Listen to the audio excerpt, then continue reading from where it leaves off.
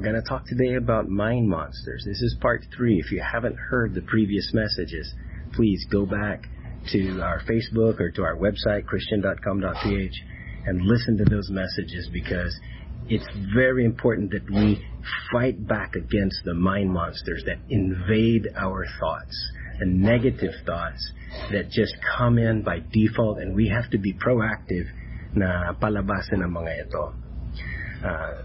As a kid, did you ever pretend to be sick? Just to get out of having to go to school.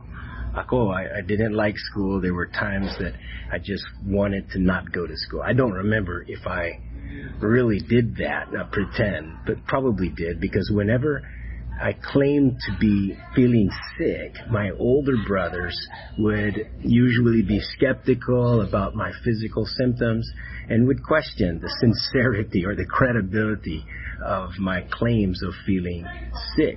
And they would sometimes just say, "You're not really sick, you're just trying to get out of going to school." O sasabihin nila sa akin na hindi ka totoong masakit. Sasabihin nila, it's always in your mind. Well, one day, when I was a bit older, I had an accident, and I broke both of my feet, both of my legs, shattered my ankle bone, broke my arm, and I was in the hospital after several surgeries. My brother comes in, and he looks at me and he says, "You're not hurt. It's all just in your mind." And here I am in the hospital, with all of those bandages, and he's insisting that it was fake and it's just in my mind. The truth is, there are a lot of pains and there are a lot of problems that we have in life which are often just in our minds. Feeling natin na napahiya ako, when in fact wala namang nakikialam, or people are looking at me, people are laughing about me, hindi naman. So we are oftentimes a victim of our own mind monsters. And we've talked about that last week, and we've talked about the exterminators that we need to get rid of the mind monsters, the unwanted and the uninvited and the unreal, the untrue, the unwelcome, all of these mga intruders that rob us of our joy and our peace. And what we need is the faith to focus on the positive. Faith, the letter A, is to affirm yourself. Faith, the letter I, is imagine that God is doing something good in your life. He's a great God. You can trust Him. You can hope for the best. So trusting God and hoping for the best. Now, how do we live by faith? How can we change our minds? Because the Bible says that our lives will be transformed when we change our minds. Our lives will be renewed when our minds are renewed. Romans chapter 12 verse 2 says, "Be not conformed to the pattern or the system of this world, but be transformed by renewing, by changing your mind." So don't copy the behavior, the customs, the culture of this world, but instead let God renew you, let God transform the way you think. And so you will be a brand new, different kind of champion when you learn to change your mind or renew your mind. And that's one thing that I have to do regularly. And I think we all need to regularly take out the trash, push out the mind monsters, and bring in an overdose even of God's Word. And it doesn't mean, changing your mind doesn't just mean adding information. You're not transformed by just going or watching church. You're not transformed by trying harder. You won't transform just by doing religious prayers or rituals. It's all about renewing the mind. There's going to be 2 of our primary leaders today who are going to share with you some of the ways on how we do this.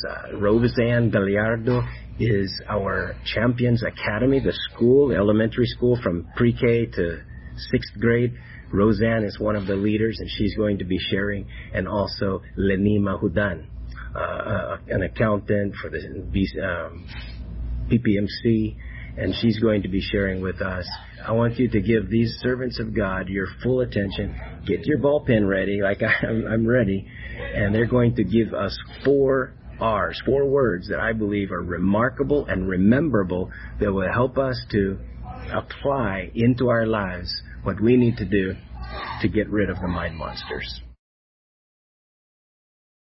You know, this topic series of Mind Monster is really important and relevant sa buhay natin. Dahil marami sa atin, kahit wala pang coronavirus, nakakaranas na ng virus attacks. Attacks from the enemy. John 10:10 says, the enemy comes to steal, kill, and destroy. Gawain niyang pumatay, magnakaw at manira ng buhay. Kasiyahan, relasyon, at mga bagay na importante sa atin. Kaya nga, ngayong araw na to, tayo ay magiging wise. 1 Peter 5:8 says, be sober-minded, be watchful. Your adversary, the devil, prowls around like a roaring lion, seeking someone to devour. Ang mga mind monster ay mga intruders. Mapanira at mapanganib, that's why we need to do something. We don't let mind monsters just come in our minds and camp there. We don't do that. Instead, here's what we are going to do. I will share with you 4 R's, easy to remember, to help us deal with the mind monsters. Number 1 is to recognize. Recognize what you're thinking about, to identify, to be aware, or to detect. For example, in a building, di ba we're putting smoke detectors for security? If ma-detect ng smoke detector na mayroong smoke, ibig sabihin may fire. And it signals an alarm telling the people that they need to move out of danger. Just like smoke detectors, we need to detect the mind monsters and kick them out in our minds and in our lives. To recognize, we need to observe. Here are 3 things we need to observe. Number 1, observe your reactions. Kung bigla na lang nagtaas ang iyong boses, biglang nagalit, nag-walk out, biglang umiyak, o nakagmura, or ang stream niya ay biglang nanahimik, hindi na makausap, nagkibit-balikat na lang, iwas sa usap, or no communication at all. That is a sign that you have a mind monster. Indicator na yan, and it's alarming. Start scanning, what am I thinking about? Isipin mo, why did you react that way? Pagkatapos, observe your moods. Unlike reactions na may manifestation outside, moods are internal. You can hide your feelings from people, but not from God. Hindi mo maloloko ang Panginoon. Psalms 44 verse 21 said, would not God have discovered it, since He knows the secrets of our hearts? So if you start feeling jealous or thinking negative thoughts, that's not normal. Don't think it's normal. There is a mind monster creeping in. And you say, huli ka! You know, God has given us moods not to hurt us, but to help us deal with the mind monsters. Your moods will alert you that you have a potential invader there. And kung na-detect mo na may mind monster, huliin at palayasin. 2 Corinthians 10 verse 5 says, we demolish arguments and every pretension that sets itself up against the knowledge of God. And we take captive every thought and make it obedient to Christ. Number 3 is observe your self-talk. These are our internal conversations. Believe it or not, we speak continuously within ourselves. Example, gutom na ako. Ayoko na. Pagod na ako. Ay, ang ganda. Ay, ang mahal. Ayoko niyan. Ano bang ginagawa niya? Bakit ganun? So these are ongoing conversations with yourself. You need to observe this because how you talk will affect how you think. And how you think will affect how you feel. And how you feel will affect how you choose. Your behavior, your habits, your lifestyle, and then your destiny. It will set a direction for your life. Your thoughts can take you somewhere. So do not underestimate the power of self-talk. You know, remember that bleeding woman, she kept on saying to herself, if only I could touch his cloak. Diba? She built up herself and she received healing. Abraham builds up himself and God visited him. But Sarah laughed when the visitor said that she will have a child. God's word came to pass and Sarah had a child. It doesn't matter so much what other people say to you. The most important is what you say to yourself. Maybe there are situations in your life na nasabi mo na, hindi ko na kaya. Ang hirap naman nito. Ayoko na. Imposible na ito. There's mind monster there. We need God's word to redeem it. So start building your faith by positive self-talk. Number 2R is to reject mind monster. Refuse. Sabihin mo, no, not today. I reject you. Stop. You are not coming into my mind. You are not coming here. You have no authority in my mind, and you are not welcome here. Ephesians 4 verse 27, do not give the devil a foothold. Huwag niyong bigyan ng chance ang devil. One of the lyrics of the song say, let the devil know not today, not now, no, never again. The devil is not authorized. Deny him access. You are not welcome here, devil. We take captive every thought and make it obedient to Christ. So we need to scan every thought. If it's not according to God's standard, reject it. If it's not healthy for you, reject it. If it's not helping you to grow, reject it. If it's not honorable, pure, and pleasing, reject it. The quality of your life depends on what you allow to believe na pumasok sa iyong mind. Even Jesus encountered mind monsters. Pero hindi niya niyakap or winelcome ang mind monster. He was tempted just as we are being tempted. Remember when people told Jesus about the idea of him not dying? The devil suggested an idea that is very tempting about Jesus not going through that suffering. Pwede bang hindi na lang crucifixion? But Jesus said, get behind me, Satan. You are not thinking the thoughts of God. As if Jesus is saying, get out of here. Go back to hell. That idea is very tempting and gumulo sa isipan ni Jesus. Na nasabi niya, if there is another way, Lord, please take this cup from me. But then Jesus rejected that idea and submitted to God and the ways and thoughts of God, saying in the end, not my will, but yours be done. Kagaya ni Jesus, pwede rin tayong mag-submit kay God. James 4 verse 7 says, submit yourselves to God, resist the devil, and he will run from you. We can speak to the mind monsters. Huli ka! Go back to hell. You don't belong here. You kick the mind monsters out of your head. Also, we need to set up border controls or checkpoints. We need to secure our borders, the borders of our mind. Proverbs 4 verse 23 says, above all else, guard your heart, for everything you do flows in it. Guarding your heart is top priority to guard because ayaw mong maging basurahan ng isip mo. Your mind is mahalaga and you are important. You are a temple of the Holy Spirit. You are a royal nation. We need to set up border controls sa mga gateways or entrances ng puso natin. Entrance ng puso natin. Ang ating ears and eyes, yan ang mga entrance. For example, hindi porke may TV ka, kailangan mo nang panoorin lahat ng pinapalabas. Diba? Hindi porke something popped into your Facebook feed, pwede ka nang magbigay ng atensyon. Just because someone texted or called you, ay i-entertain mo na. Hindi porke discounted, add to cart na yan. Hindi porke may internet or data ka, pwede ka nang manood ng malalaswa. There are so many things, negative things in this world, and we need to set up border controls. We don't have to live by rules, but we need to be wise. 1 Corinthians 10 verse 23 says, sinasabi ng ilan sa inyo, pwede naming gawin ng kahit ano. Totoo yan, pero hindi lahat nakakabuti. Sige, pwedeng gawin ng kahit ano, pero hindi lahat yun nakakatulong. You don't have to live according to the patterns of this world.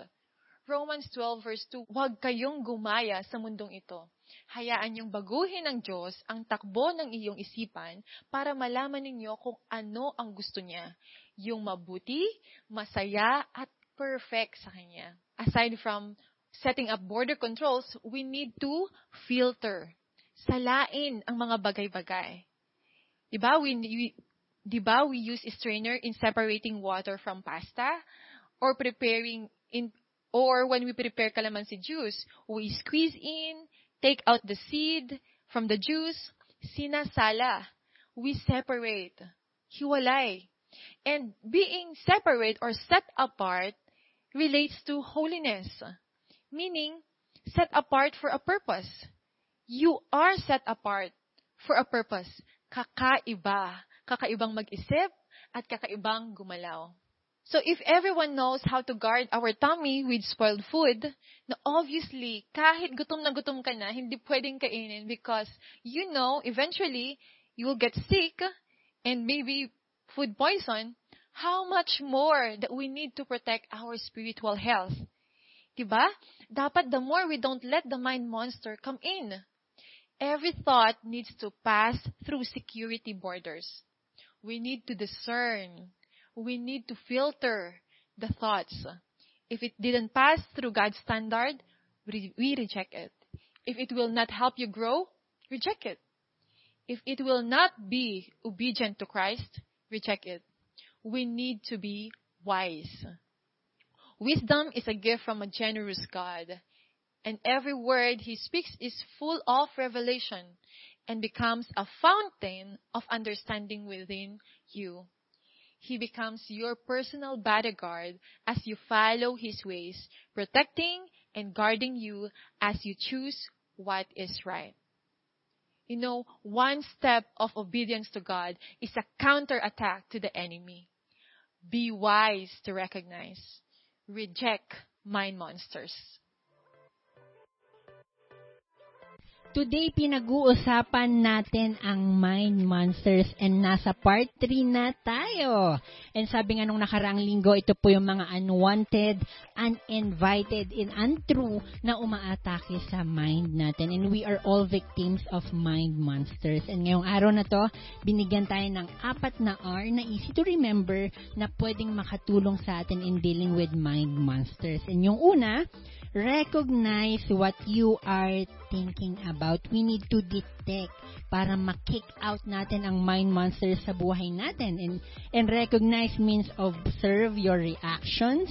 Pangalawa, observe your moods. And pangatlo, observe your self-talk. That's right. And sabi rin sa point number 2 that we have to reject the mind monsters. Importante na meron tayong border, diba? Si Lord ang maging border security natin.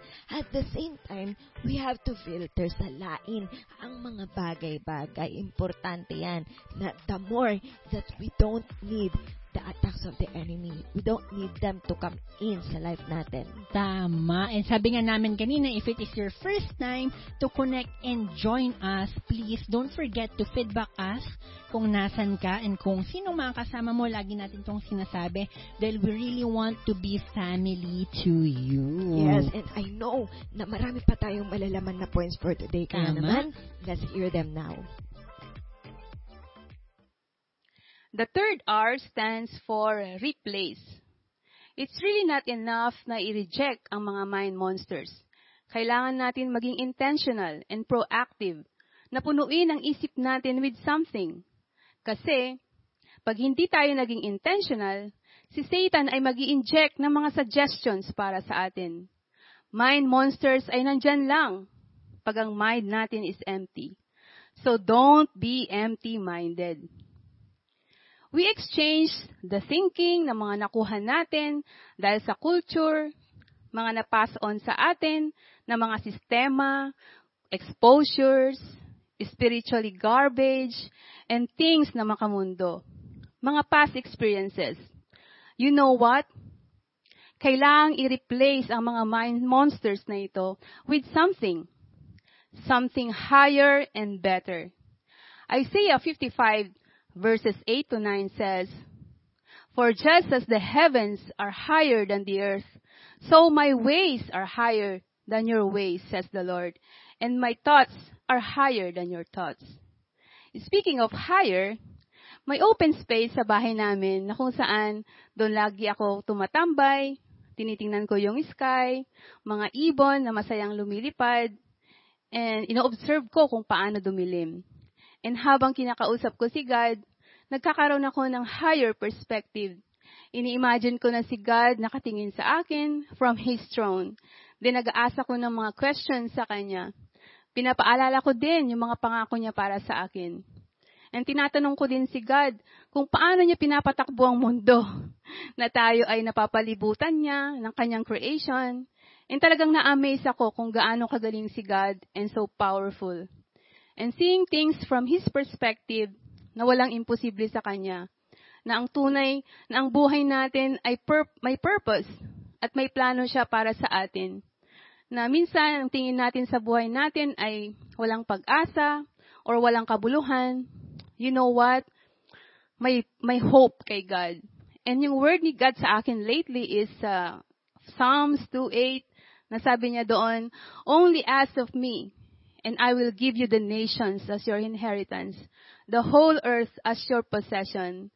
Pinangahawakan ko ito, and ang guide ko, naniniwala ako na ang guide ko ay si God. Mag-ask lang ako sa Kanya at ibibigay niya according to His plan and will. So let's allow God na siya ang mag-replace ng thoughts natin because our thoughts affect the quality of our life and it leads us to our destiny. Sabi sa Romans 12:2, "Let God transform you into a new person by changing the way you think." We need help from God, a new perspective and a God perspective.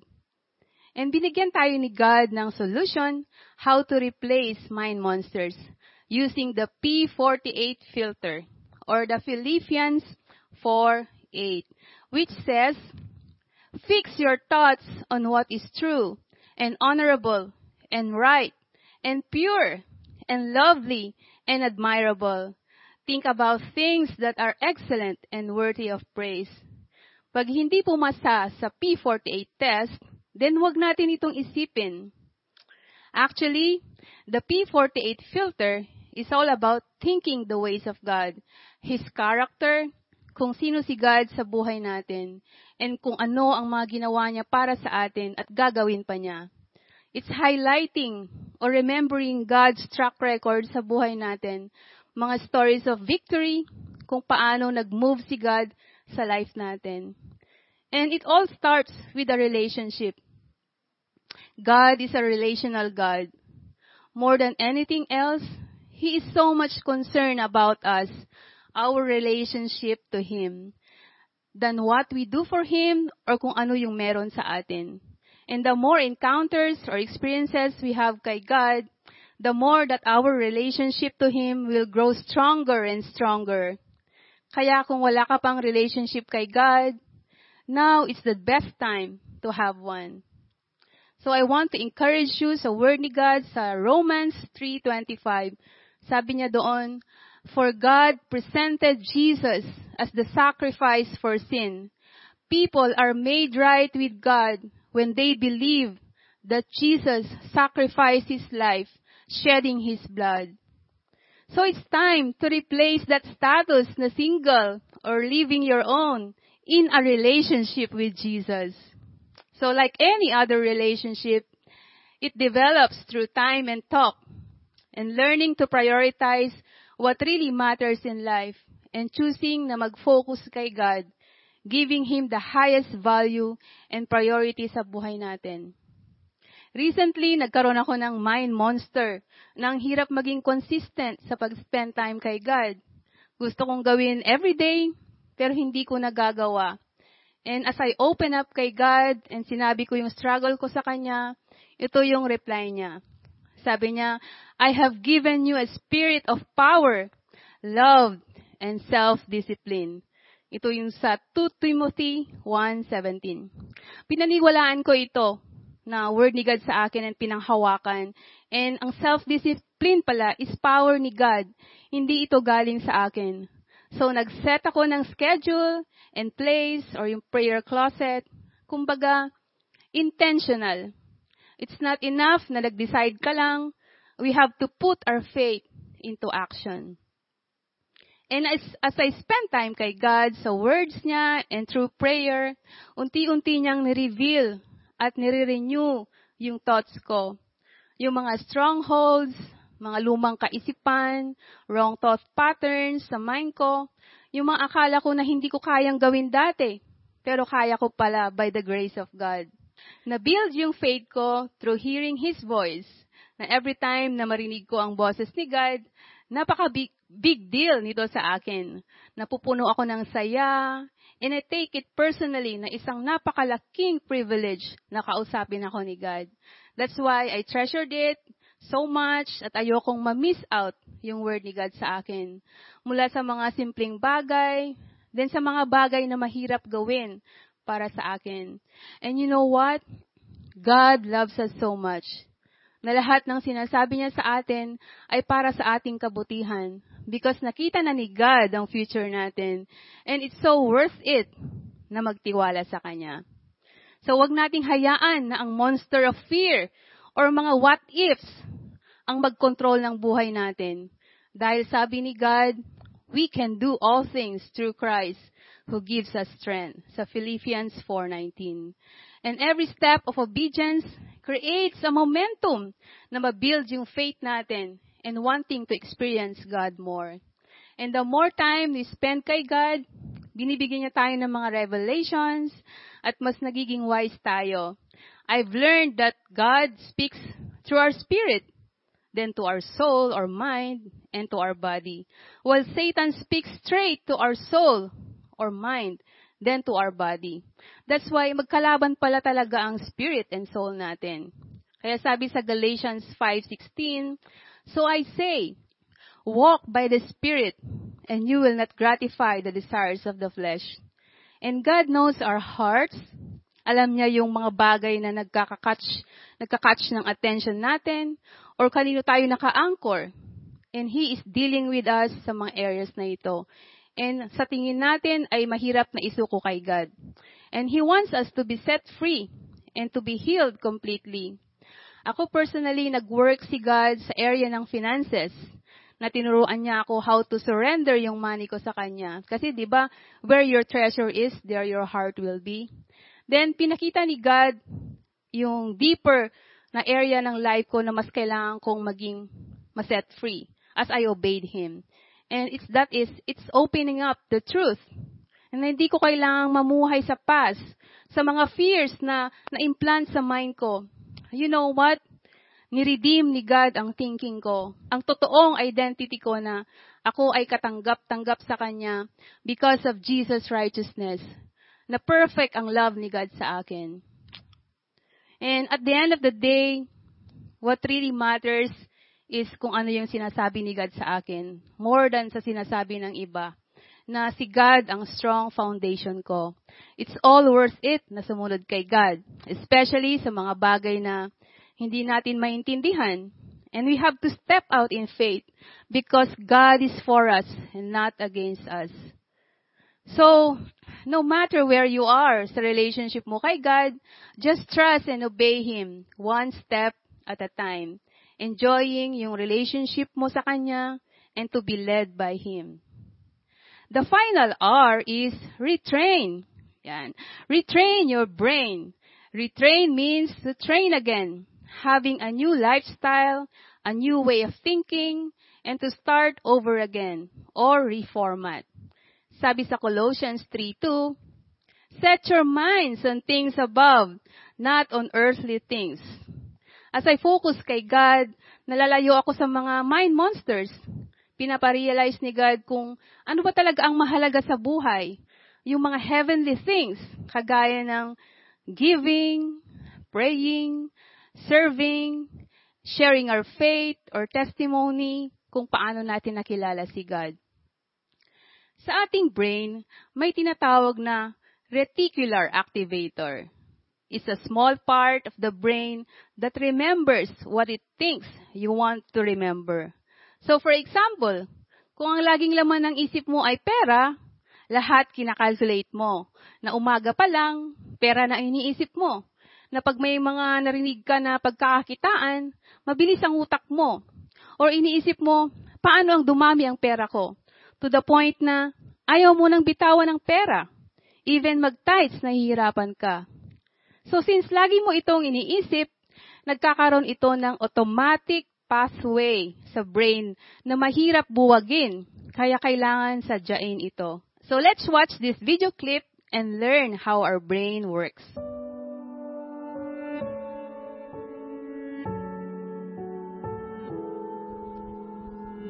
Ang utak ng tao ay binubuo ng halos 100 bilyong neurons o nerve cells.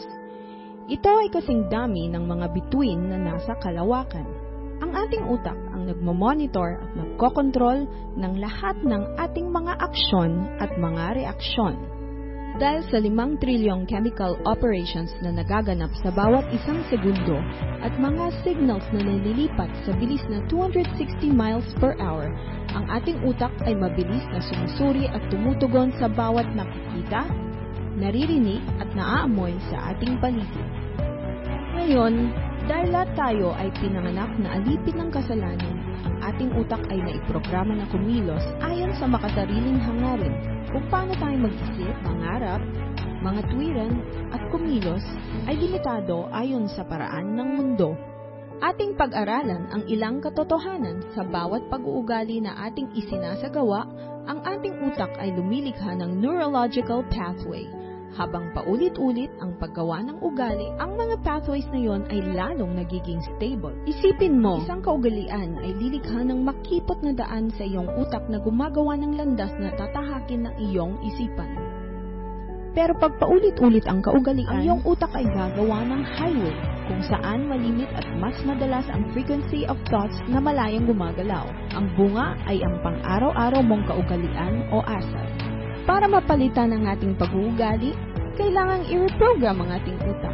Kinakailangang buwagin ang mga nananatiling highways. Ito ay isang proseso at hindi agad-agad. Ayon sa Biblia, ating bihagin ang bawat pag-iisip at magpabago araw-araw ng ating pag-iisip sa pamamagitan ng kapangyarihan ng salita ng Diyos. Sa tamang panahon, ang resulta ay ang pagbubuo ng bagong neurological roadmap na dadalhin ka sa buhay na nararapat para sa iyo.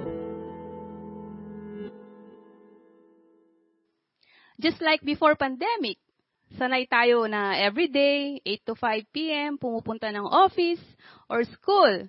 Maagang nagigising, kumbaga, naging habit, cycle, o routine na ito ng buhay natin. Dahil sa pandemic, biglang work from home na, online study, limited na yung movements natin, na iba yung normal or cycle ng buhay natin. Nagkaroon tayo ng malaking adjustments. Kagaya din ng mind natin na kailangang ma-retrain at i-adapt ang new way of thinking, ang thinking ni God. Kasi everyday, exposed tayo sa garbage, and everyday, we need to renew our minds. We do this by washing our minds with the Word of God. Kaya meron tayong tinatawag na SOAP, or daily devotion, para matrain ang ating brain. And SOAP stands for Scripture, Observation, Application, and Prayer. And it's more of opening kay God ang buhay natin, listening to Him, obeying Him, kasi ang love language ni God is obedience. And lastly, it says in 1 Peter 1:13, prepare your mind for action. Keep a clear head and set your hope completely on the grace given you. So mag-rest tayo sa grace ni God na binigay niya sa atin, because it's only by God's grace that we have victory over mind monsters. We need the Holy Spirit. Hindi natin kaya ng sarili nating mga efforts. Magagawa lang natin ito by walking in the Spirit. Ang line ni devil is, I cannot change or I cannot help what I think about. And the truth is, I can change my mind. Remember, when you change your mind, God will change your heart, and your mind can be renewed, and your life can be transformed. Ephesians 4:22-23 says, your foolish desires will destroy you, and you must give up your old way of life with all its bad habits. Instead, let the Spirit renew your thoughts and attitudes. So in conclusion, I need Jesus' life, His Holy Spirit, to do in me what I cannot do in myself. Psalms chapter 51 verse 10 says, create in me, or in you, a clean heart, a new and right heart, and renew that righteous spirit within me. God, I need you to clean my thoughts. I need you to give me a new set of desires. Did you get the 4 R's? That you can recognize the mind monsters, and the sooner the better. And when the mind monsters come knocking at that door of your life, you reject them. You decide right now, the moment I find or I sense there's a mind monster, I'm going to call it out. I'm going to reject that. Anything na hindi galing sa Diyos, hindi ko papasukin, hindi ko i-entertain. It's not from God. So you will reject those, and then you're going to replace them with the godly thoughts and the godly desires, and use the P48 filter, that Philippians chapter 4 verse 8, and all of the things that it says there to retrain your brain. We've got to recalibrate and retrain our brain and get that old map, get that old route out, and have a new pathway that we will live by. The automatic thoughts are what we want to be from God. We don't want Satan giving us the automatic route. We want God's thoughts to be our go-to, our default, the new route in my mind. And that is whatever is pure and whatever is praiseworthy, noble, true. If you got monsters that won't leave you, then you've got to go to a higher authority. You've got to pray and ask Jesus to be the one to take over your life, take over your thoughts. So would you do that? Would you appeal right now to the higher authority and ask Jesus to come into your life, to take over and be the ruler, the Lord of your thoughts? So join me in this prayer. Father, thank you for giving me Jesus as my Savior. And thank you for letting Him to be the one to die on the cross to pay for the penalty of all my sins. And I pray in the name of Jesus and by the power of Jesus. And I ask you to take over the management of my thoughts. Be the security guard of my mind and my heart. Pinapasok na ako ang Panginoon Jesus na bilang tagapagligtas ng aking buhay at Panginoon ng aking buhay. Manager, kayo na ang mag-manage ng aking buhay. Hugasan mo ako sa aking mga unclean thoughts, unhealthy thoughts, unwanted thoughts. At ipapakaloob sa akin ng banal na espiritu, banal na mga pag-iisip, banal na mga desires. And I give you all control and all authority in Jesus' name. Thank you, Lord. Amen and amen. God bless you. See you back again next week.